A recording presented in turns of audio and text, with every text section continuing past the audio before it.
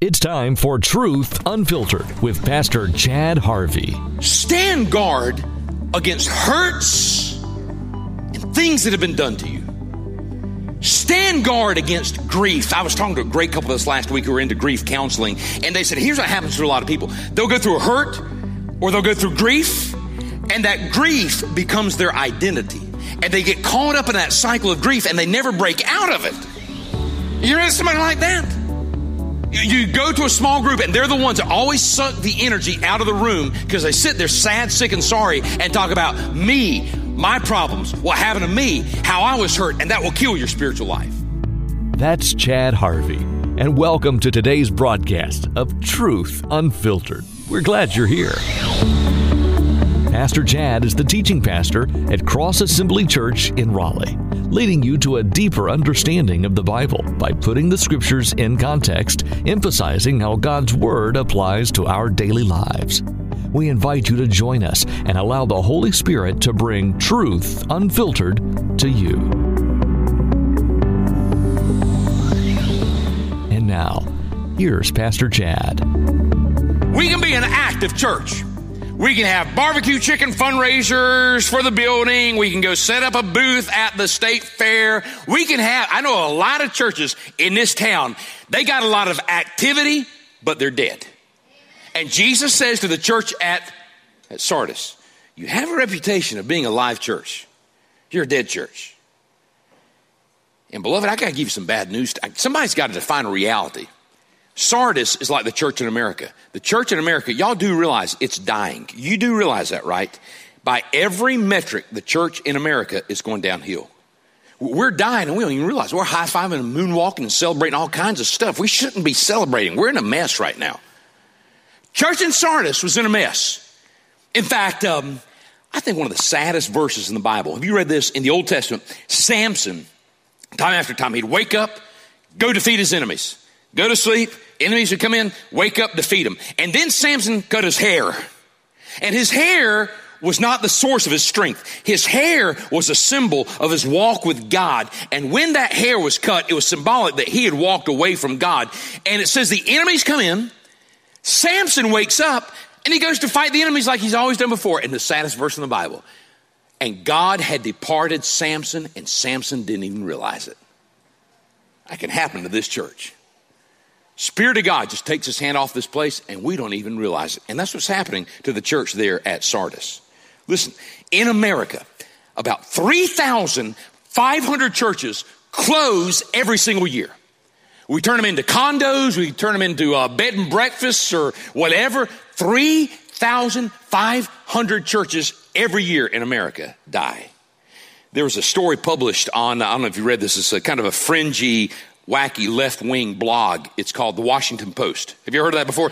And they had a story a little while back that the Gallup folks released their study of religion in America. And for the first time in history, church membership is now below 50% of the population. In 2000, almost 70% of people were connected to a church, to a religious organization. Now it's 47%, and it's dropping quickly. In fact, one major liberal denomination that turned its back on God celebrated the fact a little while back that they lost 50,000 members last year. You say, why would you celebrate the fact that you've just lost 50,000 members? The leader said, well, the year before we lost 56,000 members, so we're dying. We're just not dying as fast as we once were. And that's the church in America. Somehow, some way, deadness has entered the body of Christ. And I'll be honest with you, church. I'm trying to be mean, but we can blame the secularization of society. You can do that if you want. You can blame how, messed up society is. It's not society's fault. We're at fault here. 80% of churches in America have plateaued or declining. I'm not going to tell you the name of the church. I'm not going to tell you when we went to visit. I'm not going to tell you because I don't want to hurt anybody's feelings.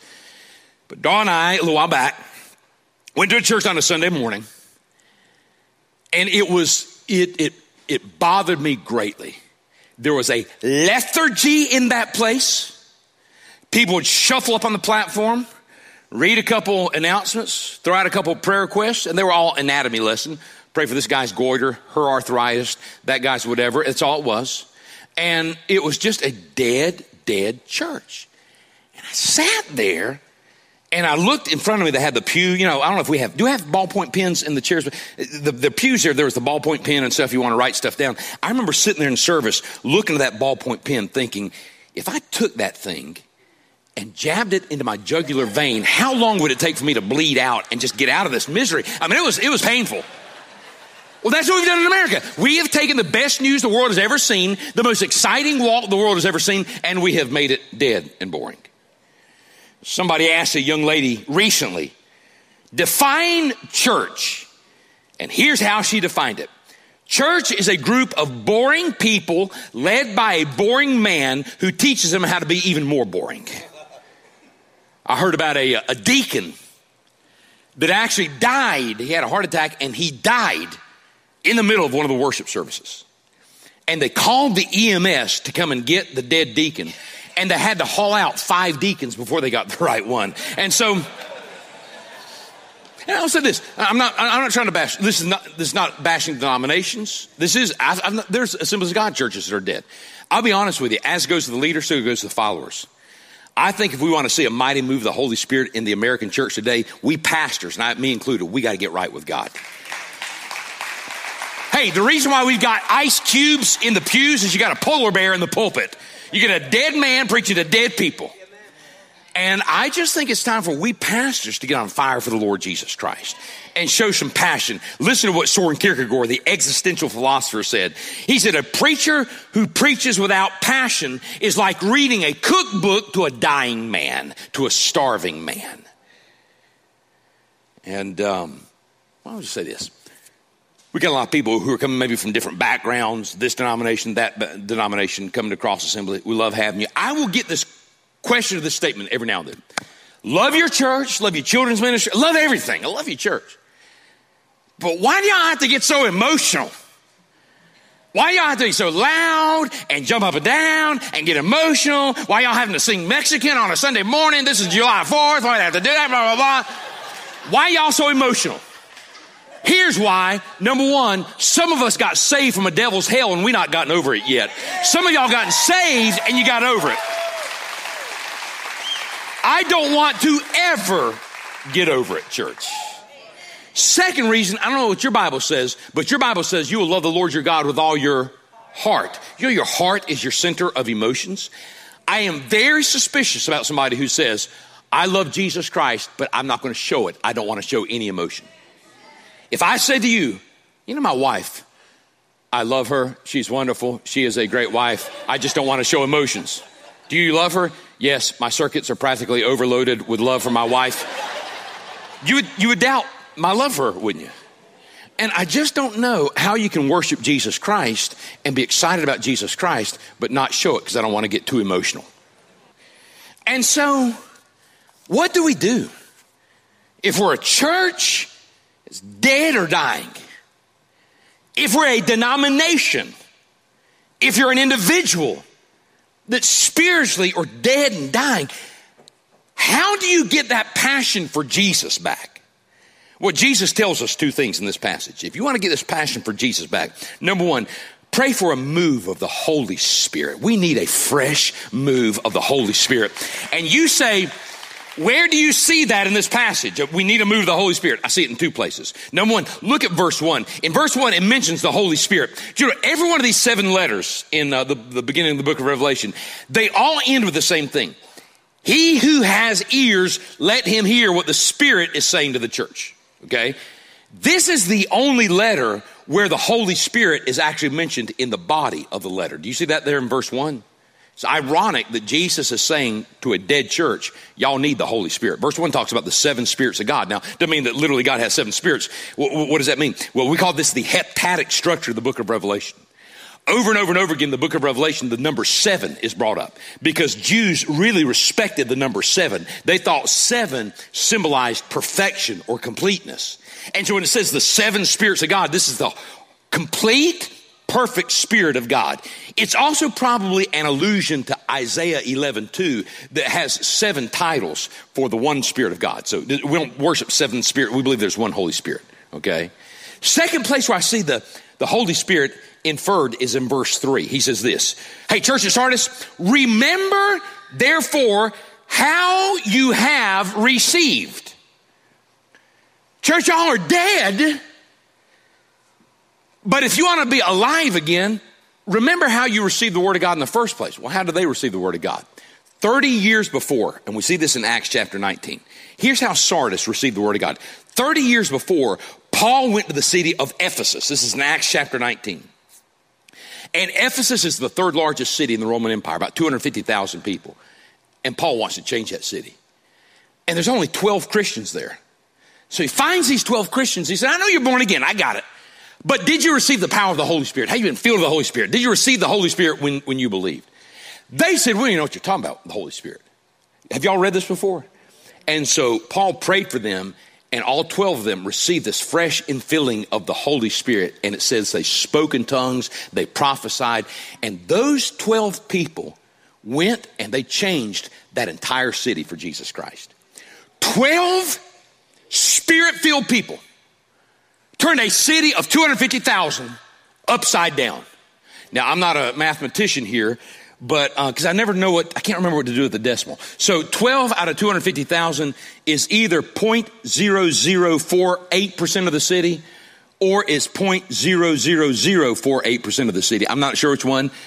I'm sure one of y'all is going to let me know afterward. But at any rate, let's say it's 0.0048. 0.0048% of that city, 12 people, turn that city upside down. Cumulatively, with all of our services today in the North Raleigh campus, we've got more than 0.0048% of Raleigh. Don't y'all think we can change this city for Jesus Christ through the power of the Holy Spirit? Now, here's what it says in Acts 19:10. That move of God in Ephesus is so powerful, it spills over to neighboring cities. And one of those neighboring cities it spills over to is Sardis. So Jesus is saying to these people, so look, you need the Holy Spirit. Remember how you even started in the first place. A bunch of radical, on fire people, passionate about Jesus Christ, came to your city from Ephesus, and they changed your city for Jesus Christ. Folks, we need the Holy Spirit. What Jerry Vine says is perfect. He says, what breath is to a body, the Holy Spirit is to a church. You take the breath out of a body and you have a dead body. You take the Holy Spirit out of a church and you've got a dead church. In fact, some of y'all who may be new to Pentecostalism, modern Pentecostalism started in like 1907. There was a group of Christians who said, let's have a prayer meeting. They're in Los Angeles, California, and there's this little dead-end street called Azusa Street, and there's a barn there.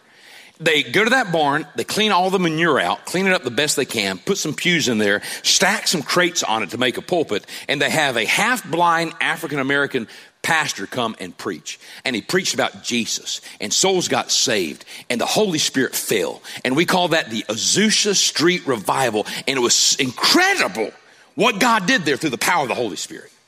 In fact, I'm making this up, multiple times, neighbors there in Los Angeles would call the fire department and they would say, you need to go over there. Why? Because there's a glow coming from that place. There's something on fire over there. And the fire department would show up and there's no fire. It was the glory of God settling upon that place. And in fact, I was talking to a man yesterday that one of his best friends is a man that's almost 90 years old. This man's grandfather was at Azusa Street. He said, my grandfather was an Italian immigrant, came over, was in New Jersey. He's dying. He has some kind of lung disease, terminal lung disease. And the doctor says, if you don't move to Arizona, where the air is different, you're going to die. So this man gets on a train. He's going to Arizona. While he's on the train, he starts talking to a guy, and he says to this guy, where are you going?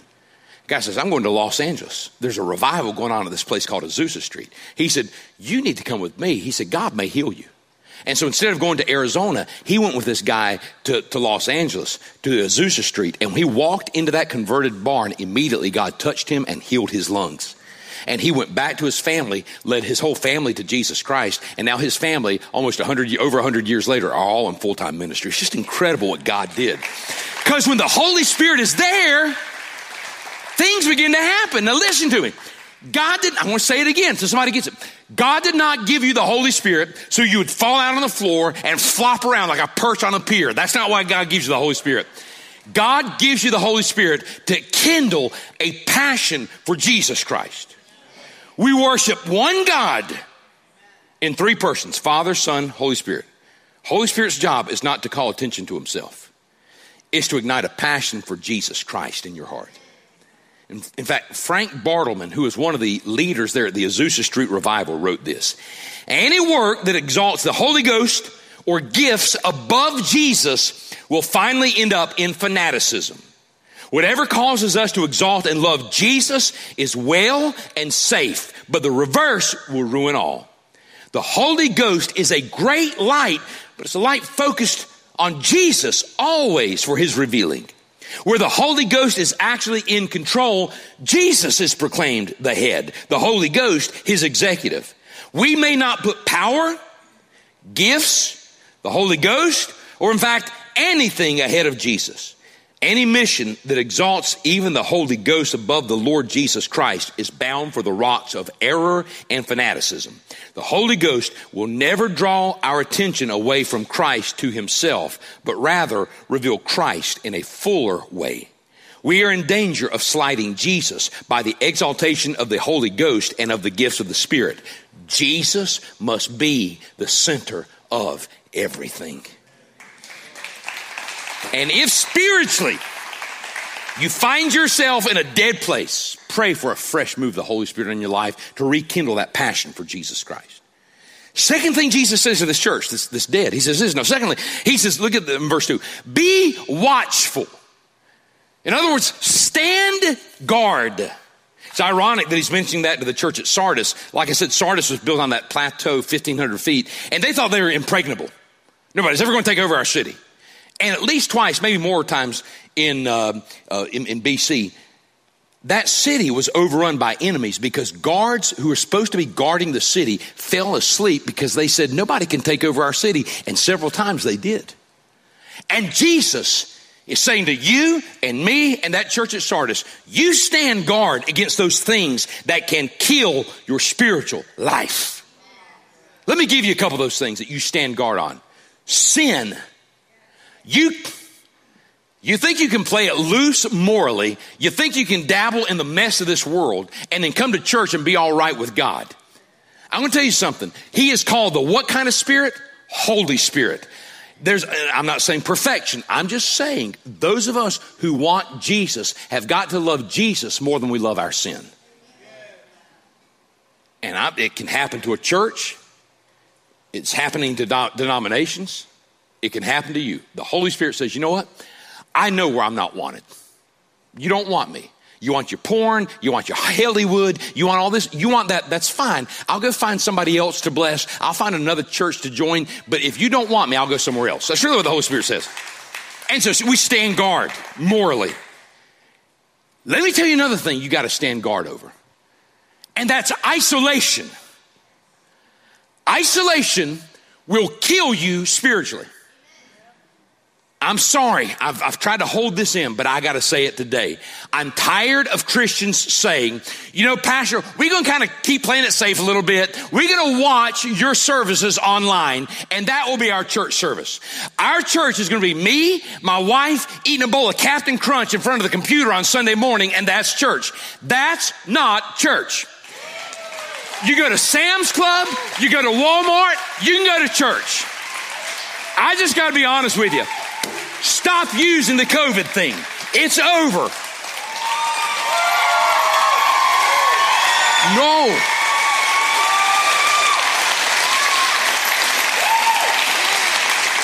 Pastor, no.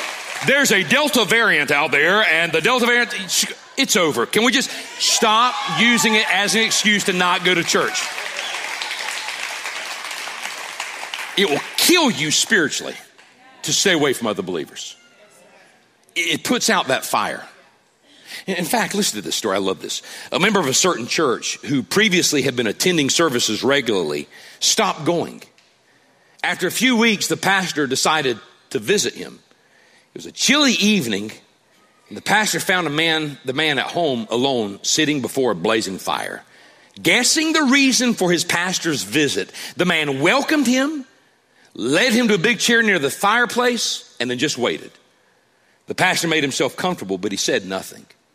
After some minutes, the pastor took some fire tongs and carefully picked up a brightly burning ember and placed it to one side of the hearth all alone. Then he sat back in his chair, still silent. The host watched all this in quiet fascination. As the one lone ember's flame diminished, there was a momentary glow, and then its fire was no more. Soon the ember that was separated from the rest of the fire was as cold and as dead as a doornail. Not a word had been spoken since the initial greeting. But just before the pastor was ready to leave, he picked up the cold, dead ember and placed it back in the middle of the fire. Immediately, it began to glow once more with the light and the warmth of the burning coals around it. As the pastor reached the door to leave, his host said, "Thank you so much for your visit, and thank you for the fiery sermon. I'll see you at church on Sunday." And the reason some of the fire has gone out is you've removed yourself from the body of believers, and we got to stand guard. Can I give you one more thing to stand guard over? Listen to this. Stand guard against hurts and things that have been done to you. Stand guard against grief. I was talking to a great couple this last week who were into grief counseling, and they said, here's what happens to a lot of people. They'll go through a hurt or they'll go through grief, and that grief becomes their identity. And they get caught up in that cycle of grief and they never break out of it. You know somebody like that? You go to a small group and they're the ones that always suck the energy out of the room because they sit there sad, sick, and sorry and talk about me, my problems, what happened to me, how I was hurt, and that will kill your spiritual life. Some of y'all, I love you and you've been through some horrible stuff. I get it. But at some point, y'all gonna have to move on. If you don't, it's gonna kill you. Some of you have not stood guard against that grief, and that grief has consumed you, and it will kill your spiritual life. And beloved, you asked me, how do I break out of that? There's a whole thing of talking people through grief, and I understand all that. But can I tell you, the first step of breaking out of that grief, hurt, pain cycle, the first step is to raise your hands and say, what was done to me was not right. What was done to me hurts indescribably. But the Lord giveth and the Lord taketh away, and blessed be the name of the Lord.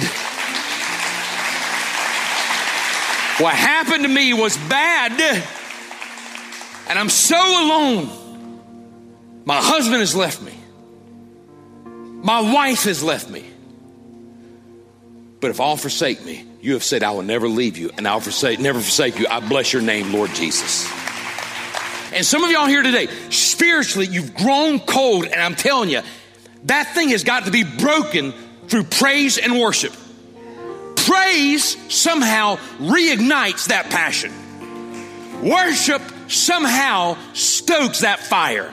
And coals and embers that have grown dead come together with other believers, praising the Lord Jesus Christ. And suddenly that fire springs to life in an atmosphere of worship. And people who are dead are now dead men walking. They come out of the tomb alive because Jesus is alive. And some of y'all have to make a choice today. Do you still sit around sad, sick, and sorry, wallowing in your grief? Or do you praise Jesus and move on? One of my greatest examples of that, I love this, is Psalm 148. Psalm 148 is called a post-exilic psalm. What does that mean, Pastor? That means it wasn't written by David. This psalm was written by somebody who either went through or was part of the destruction of Jerusalem. They've had family members slaughtered. They've had loved ones raped and killed. They lost their home. They lost everything, and they were put in captivity. And now they come back to Israel. They come back to the homeland, and they have a choice. They can either do like some of y'all would do. Oh God, why did you let this happen? How could a good God let bad things happen? God, where were you in my hurt and pain? God, what's well? They could do that. Or they could say, it's time to move on. And we don't know who this person was, but one of those persons in the midst of their grief said, I refuse to be destroyed and die in my grief. And so what I'm going to say is, praise the Lord. Praise the Lord in the heavens. Praise him in the heights above. Praise him, all of his angels. Praise him, all of his heavenly hosts. Praise him, sun and moon. Praise him, you shining stars. Praise him, you highest heavens and your waters above the skies. Let them praise the name of the Lord, for he commanded and it was created. He set them in place forever and ever. He gave a decree that would never pass away. So praise the Lord from the earth, you great sea creatures in all ocean depths. Lightning and hail, snow and clouds, stormy winds that do his bidding. You mountains and all hills, fruit trees and all cedars, wild animals and all cattle, small creatures and flying birds, kings of the earth and nations, you princes and rulers on earth, young men and maidens, old men and children, let them praise the name of the Lord, for his name alone is exalted. His splendor is above the earth and the heavens, for he has raised up his people a horn, the praise of all of his saints of Israel, the people close to his heart. Praise the Lord.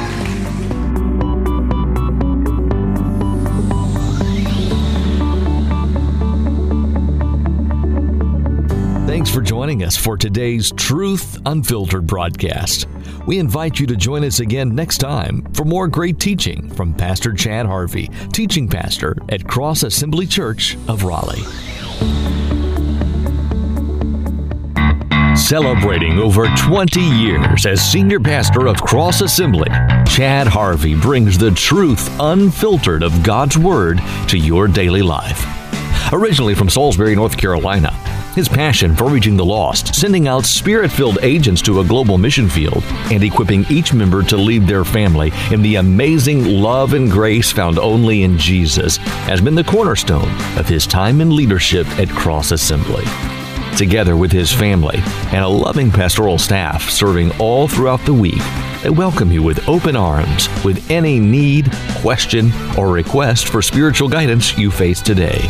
More than just a radio Bible teacher, discover the true blessing of joining God's family right here in the Triangle at one of our 2 campuses, with a third coming this fall. Join us any Sunday for our online worship service at crossassembly.org. That's crossassembly.org. You'll be glad you did. Dream Center started back in 2014. Since then, it's been amazing to see how we started in more communities, and even through the pandemic, we grew from serving 7 communities and ultimately impacting 57 communities over a short time. But watching the impact, it was the local churches that were stepping up. It was people like you that were coming out. You're serving, you're volunteering, and just pouring into the community for the sake of God's kingdom. Looking forward, we want to encourage you to be involved. If you're not familiar with this, go look at our website, RaleighDreamCenter.org. You can see all the places where you can volunteer, you can help package the groceries in our warehouse. You can come serve out in the communities. You can play with kids and hang out. Or if you're in the recovery world and you know somebody, maybe you have a family member who's going through it and you want somebody to walk alongside them, keep the Dream Center in mind. Send them along to us. We'd love to walk that walk with people because we love people and we believe that's where Christ called us to go. In Matthew chapter 25, verse 40, we see the great response where Jesus was said, I was hungry and you fed me. I was thirsty, you gave me something to drink. I was naked and you clothed me. And just all of these practical ways that the believers are supposed to walk and operate, and how it's truly serving Christ in those ways. Thank you for those that volunteer. Thank you for those that give to this ministry. And together we can continue having a long-lasting legacy here in the Raleigh area.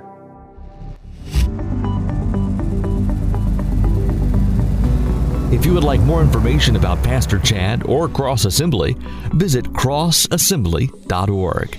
Again, that's crossassembly.org. You're always welcome to visit us at any of our locations for Sunday morning services. You'll find locations and service times on our website. To support this ministry, text CROSS to 45777. That's CROSS to 45777. Join us again next time for more teaching with Pastor Chad Harvey, teaching pastor of Cross Assembly Church in Raleigh, and more of God's Truth Unfiltered.